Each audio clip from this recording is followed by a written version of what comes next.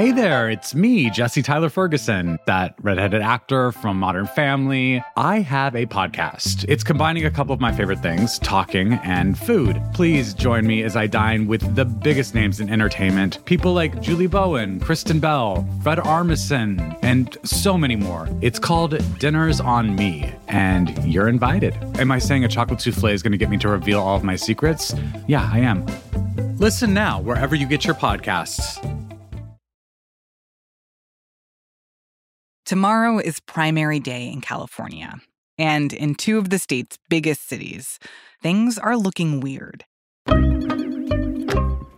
Today, a new poll was released by our media partners at the San Francisco Standard, showing that the district attorney will have an uphill fight to keep his job. In San Francisco, they're trying to get rid of the district attorney that they just voted in a couple years ago. He's the city's, quote, progressive prosecutor.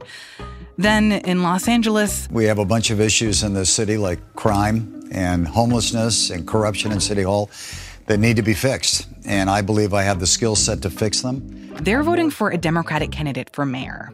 And one of the frontrunners is a guy who some voters have described as a secret Republican. Obviously, this is an extremely blue state. Democrats really hold every office across much of the state. Scott Wilson is a senior national correspondent for The Post based in California. The way California's two most influential cities are thinking about the condition of those cities. Both are very troubled places, very angry electorates, sort of taking their anger out on Democratic leadership. Both of these really capture how Democrats are trying to wrestle with big social problems and stay true to their values of compassion for homeless, do no harm to people addicted to drugs, and yet are those problems getting solved? And as Californians wait to hear election results on Tuesday night, Scott has been thinking a lot about this question. Are there limits to liberal politics, even in one of the most liberal states in the country?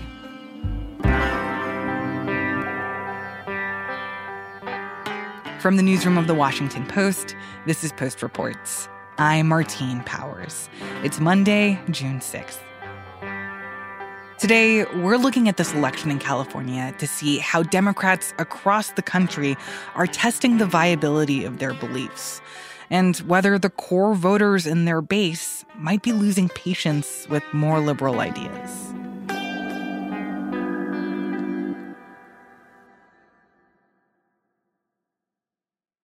So let's start with this mayor's race in LA.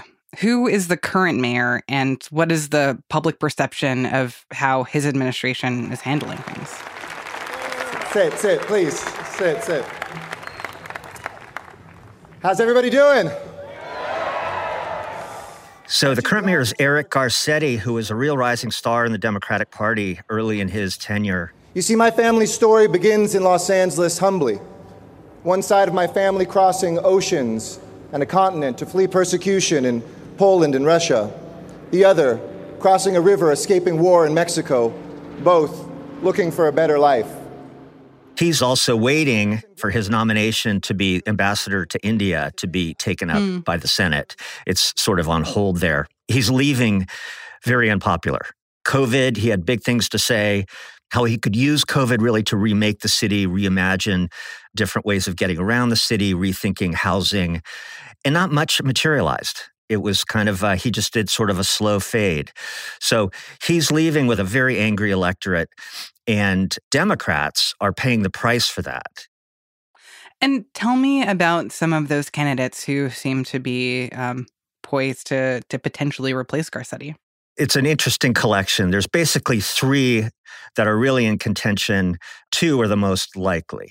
Congresswoman Karen Bass, who was on the short list to be President Biden's running mate. You know, our harsh sentencing laws locked people up for extreme amounts of time and then passed laws that continued to punish them once they got out. Six-term Congresswoman came up through LA organizing and activism, particularly in South Los Angeles, economic development programs, would be the first African-American woman to run the city. And it looked like she was really going to be a lock about 6 months ago. In comes Rick Caruso. I've been a centrist my whole life. So I was a Republican, then I left the Republican Party. I believe that the great way to govern is down the middle. I'm tough on crime. I want to give people personal freedoms, how to live their life, social issues. Who is a billionaire real estate developer and has been active in the city for quite some time on commissions, built some very popular shopping malls, very upscale. And he was a Republican up until about 10 years ago, thought about running for mayor, switched to no party preference, and really became a Democrat this year. Oh, wow. So when I say the Democrats are the ones taking the blames, I think everyone's really kind of looking at him as a Republican in many ways. He's shown no affinity for the party or a lot of its policies. I should note, Caruso has also spent $25 million of his own money to boost his name recognition. Oh, wow. It's about lived experience. It's about letting Los Angeles know that they're not alone, that they know that they can have the mayor, the next mayor of Los Angeles, know what housing insecurity feels like. And then the third candidate is Councilman Kevin De Leon. I can remember as a young child when we would hear that knock on the door by the landlord demanding his rent, and my mother would, take her finger to her lips and say, shh, cállense todos. He's a very accomplished politician, was president of the state Senate. And it seemed to be sort of a Karen Bass versus Kevin De Leon race until Caruso got in a few months ago. So I'm curious, those issues that you mentioned at the beginning of our conversation and angst around rising crime rates or homelessness or other kind of issues around the condition of a city or the way that people feel that their city is changing. How is that playing a role in this race? Like, how are these three candidates navigating those questions, or what are they promising to voters to change the state of Los Angeles? A lot of it is tone. So Rick Caruso is promising a lot more police officers. And in the post-George Floyd moment, a year ago, that would have been unheard of. He'd like to put 1,500 more police officers on the street. Wow. Even Karen Bass is saying, I want to shift a couple hundred more people from desk jobs to the streets. And so she runs into trouble with progressives in Los Angeles on that front. And then there's homelessness. What do you do with encampments? It's illegal currently to clear an encampment of homeless people unless they have a place to go. And right now they don't have a place to go. Mm-hmm. And so Kevin De Leon has gotten into trouble for calling on for more clearance, again, from the progressive wing. The dynamic really is you've got progressives who don't have a home, who feel that they're not really being represented. They're certainly not going to vote for Rick Caruso. And you have Caruso with a message of Caruso can.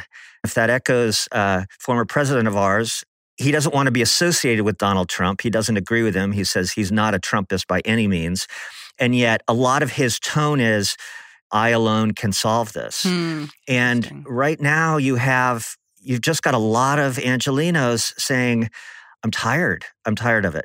Yeah. And I'm willing to try something new. One thing that I was telling to me was a young Latino activist was telling me about his parents who voted Democrat their entire lives. He's pretty convinced they're going to vote for Caruso. They do not like what they see on the streets. They don't like the direction of the city.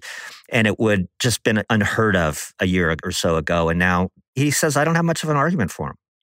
This is purely anecdotal, but I was in LA a couple months ago and I didn't rent a car, so I was taking lots of taxis and Ubers everywhere. And I talked to drivers, and it was absolutely not even the number one, but really the only thing that they would talk about was the issue of homelessness and what to do with encampments and how frustrating it was for them and for people in the city who feel like that they don't feel safe or that they don't feel like they can navigate their city in a way that they want to. And this is a city where voters twice since 2016 have voted to tax themselves in ballot referendums to raise more than $1 billion for homeless programs. Oh, wow. And see no results. And Karen Bass is very in tune with this and says, no wonder they're frustrated. People need housing. They need temporary housing immediately. I do think that there's just some things that you don't do on the street, and sleeping is one of them. However... And so I think just a lot of those voters are saying, I don't really know what we're going to get with Caruso. I know he's kind of a Republican. I'm a Democrat.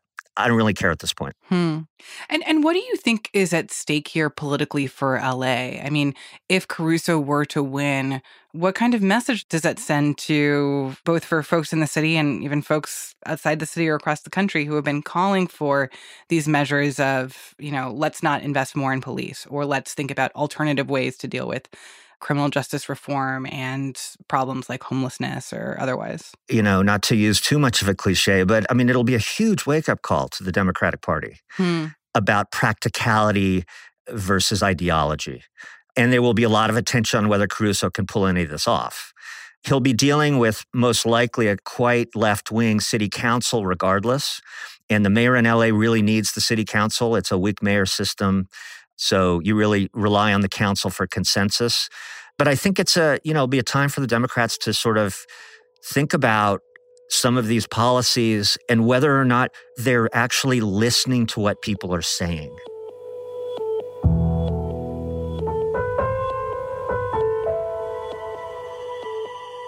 That's what I hear time and again in Los Angeles and in other parts of the state is Democrats just don't seem to be listening to me.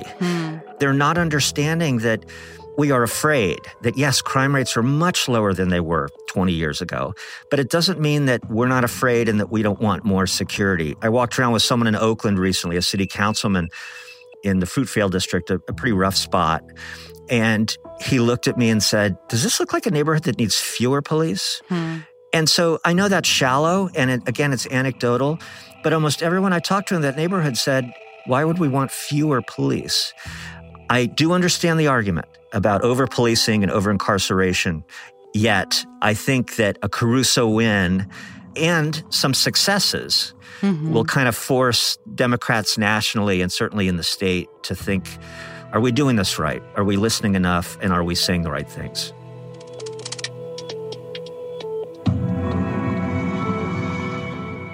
After the break, the surprising recall effort in San Francisco. We'll be right back.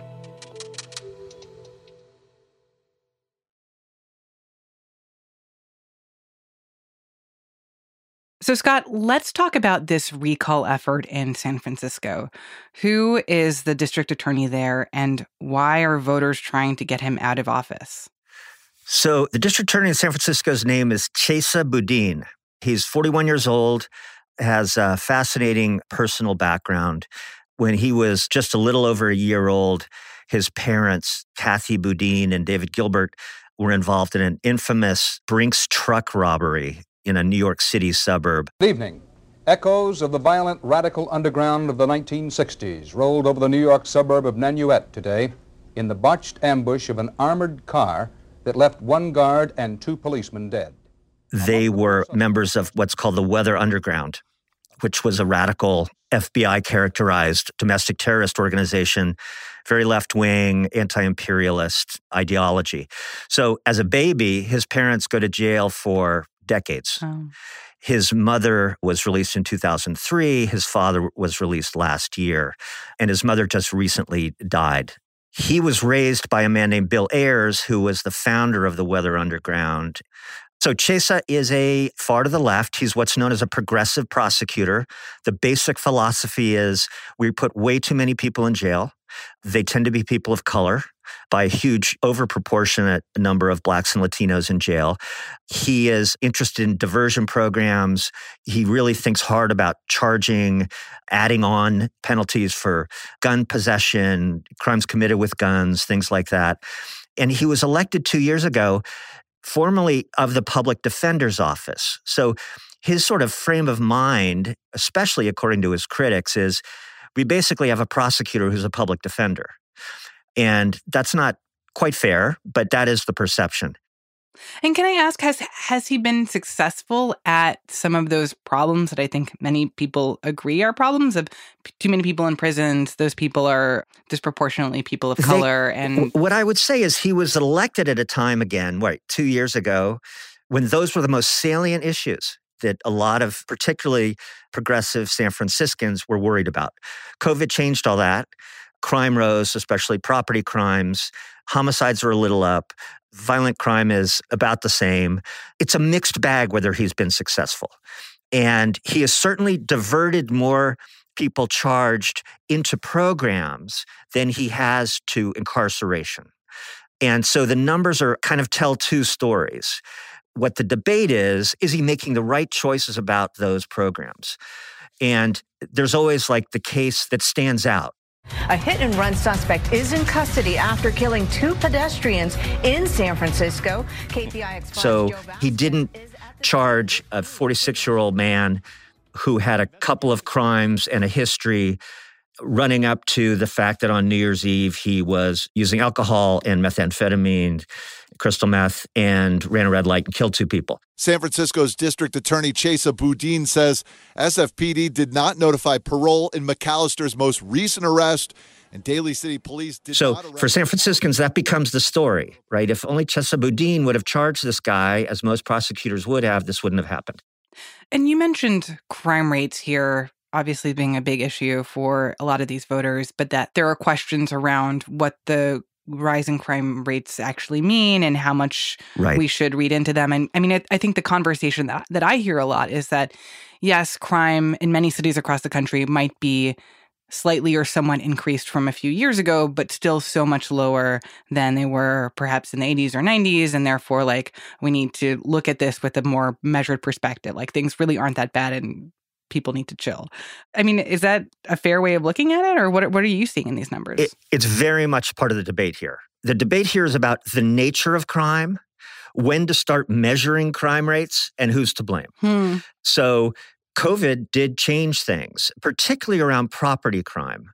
As you said, homicide rates and violent crime rates are way down from where they were. They've crept up a bit here and there over the last 2 years, but there hasn't been some surge in violence.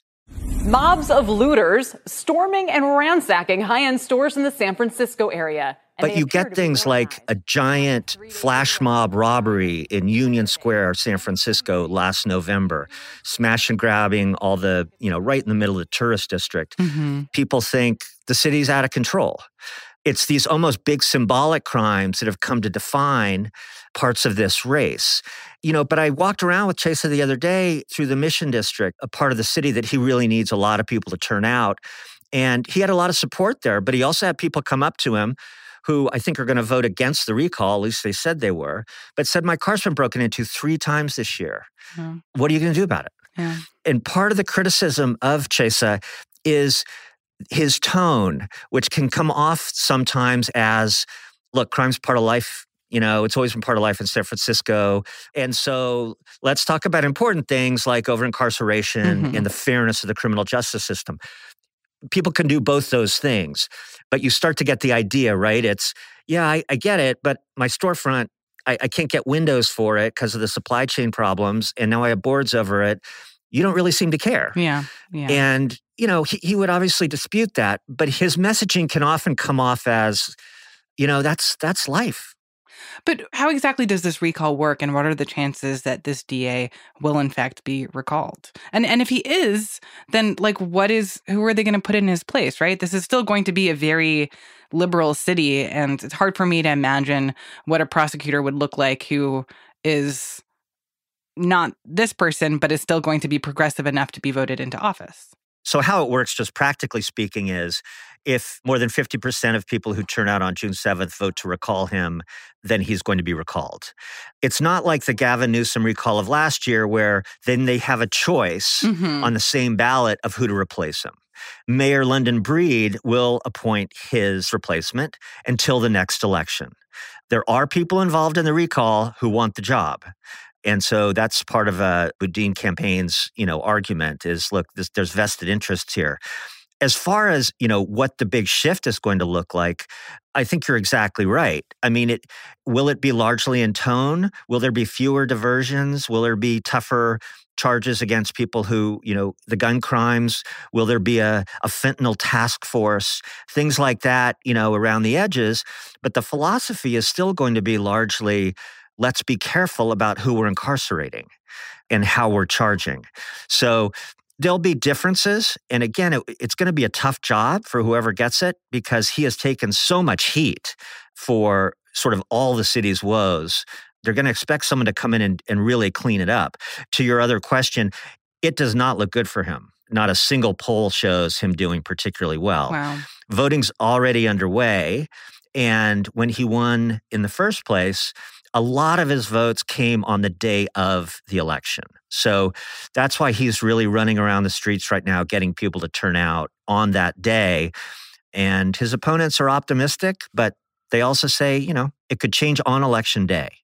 What do you think the message would be if he were not recalled? And in LA, if candidate Karen Bass were to win? I mean, in a world where the more progressive body of voters, an already progressive body of voters is able to win in these elections. I mean, do you think that there is a bigger takeaway there, that these calls for criminal justice reform and for rethinking how we do law enforcement and crime prevention, that those calls actually have staying power? I think when it comes to Los Angeles and a Karen Bass victory, I think it will say less than if Chesa Boudin survives the recall. I think if he survives the recall, he will take it, and many progressives will take it as a mandate. We're on the right track. Are we perfect? No. But this is definitely the way the city wants to go here, is for me to concentrate on these big issues about putting too many people in prison and overcharging. The Karen Bass victory, just the numbers alone in LA, and because she is not running as progressive as Chesa Boudin does unapologetically, I think means a little bit less. I don't know if Democrats will look at that and say, we nailed this from the start, told you so. I think the Caruso thing already has kind of jolted the party and pushed Bass a bit to the center as well. My impression is that especially when we talk about things like reaction to crime or calls for politicians to respond to increases or decreases in crime rates, that it's kind of like a pendulum swinging, right? Is that crime gets worse, voters want more police come in, and people complain about over-policing and people landing up in prison, I think rightfully. But that there's just this endless back and forth. I mean, do you see what's happening now as part of that swing that happens every few years? Or do you feel like there's... Very much so. Really? Yeah, very much so. It's particularly pronounced in California. This state sort of pioneered the 3 strikes laws back in the early 90s, absolutely filled the prisons to the point where the Supreme Court had to intervene and demand that 33,000 inmates be released. Then in 2014, there was a ballot measure that lessened sentences, recategorized some felonies as misdemeanors. So it went totally the other way. And now here we are back again with, we're worried about crime. There's this constant movement here, especially given the strange politics of the kind of ballot measure that gets used so often, that really measures public opinion, right? Trying to get this balance right between extreme punitive measures and too lenient. But you're exactly right. It's this state just trying to work out what the right balance is and what really needs to be punished, what deterrence really means, and what over-incarceration and unfairness means. But I think that for people who felt like 2 years ago and George Floyd, and that that there was something existential that happened there, and reframing how we think about mass incarceration and reframing how we think about law enforcement. I mean, I think a lot of people will feel sad or frustrated at this sense of that's just a passing phase, as all of these are, and that there was no profound change, or at least lasting change, in how Americans view their responsibilities in thinking about incarceration and law enforcement. I think that's Chesa Boudin's base right there, and it's why Los Angeles progressives are frustrated by their choices. Because that moment seems to be lost, their candidates not talking about it, nearly to the degree that they'd like to. And so suddenly it's, I'm not going to put as many police on the streets as Rick Caruso is, and I really do believe in reform. That's just not doing it for a city that really kind of erupted after the George Floyd moment. Even in Oakland, across the bay from where I am, they've been working on these issues for 30 years. And George Floyd was going to be the moment. It was really going to happen. Big shift in funding from the police into social programs and community projects. It's not happening.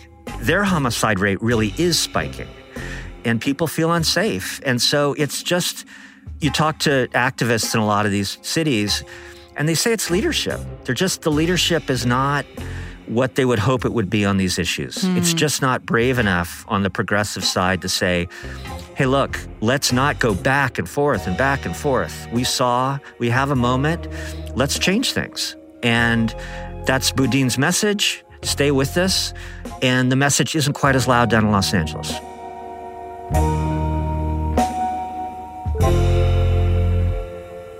Scott, thank you so much. Thank you. Scott Wilson is a senior national correspondent for The Post. That's it for Post Reports. Thanks for listening. Today's show is produced and mixed by Ted Muldoon, with help from Arjun Singh.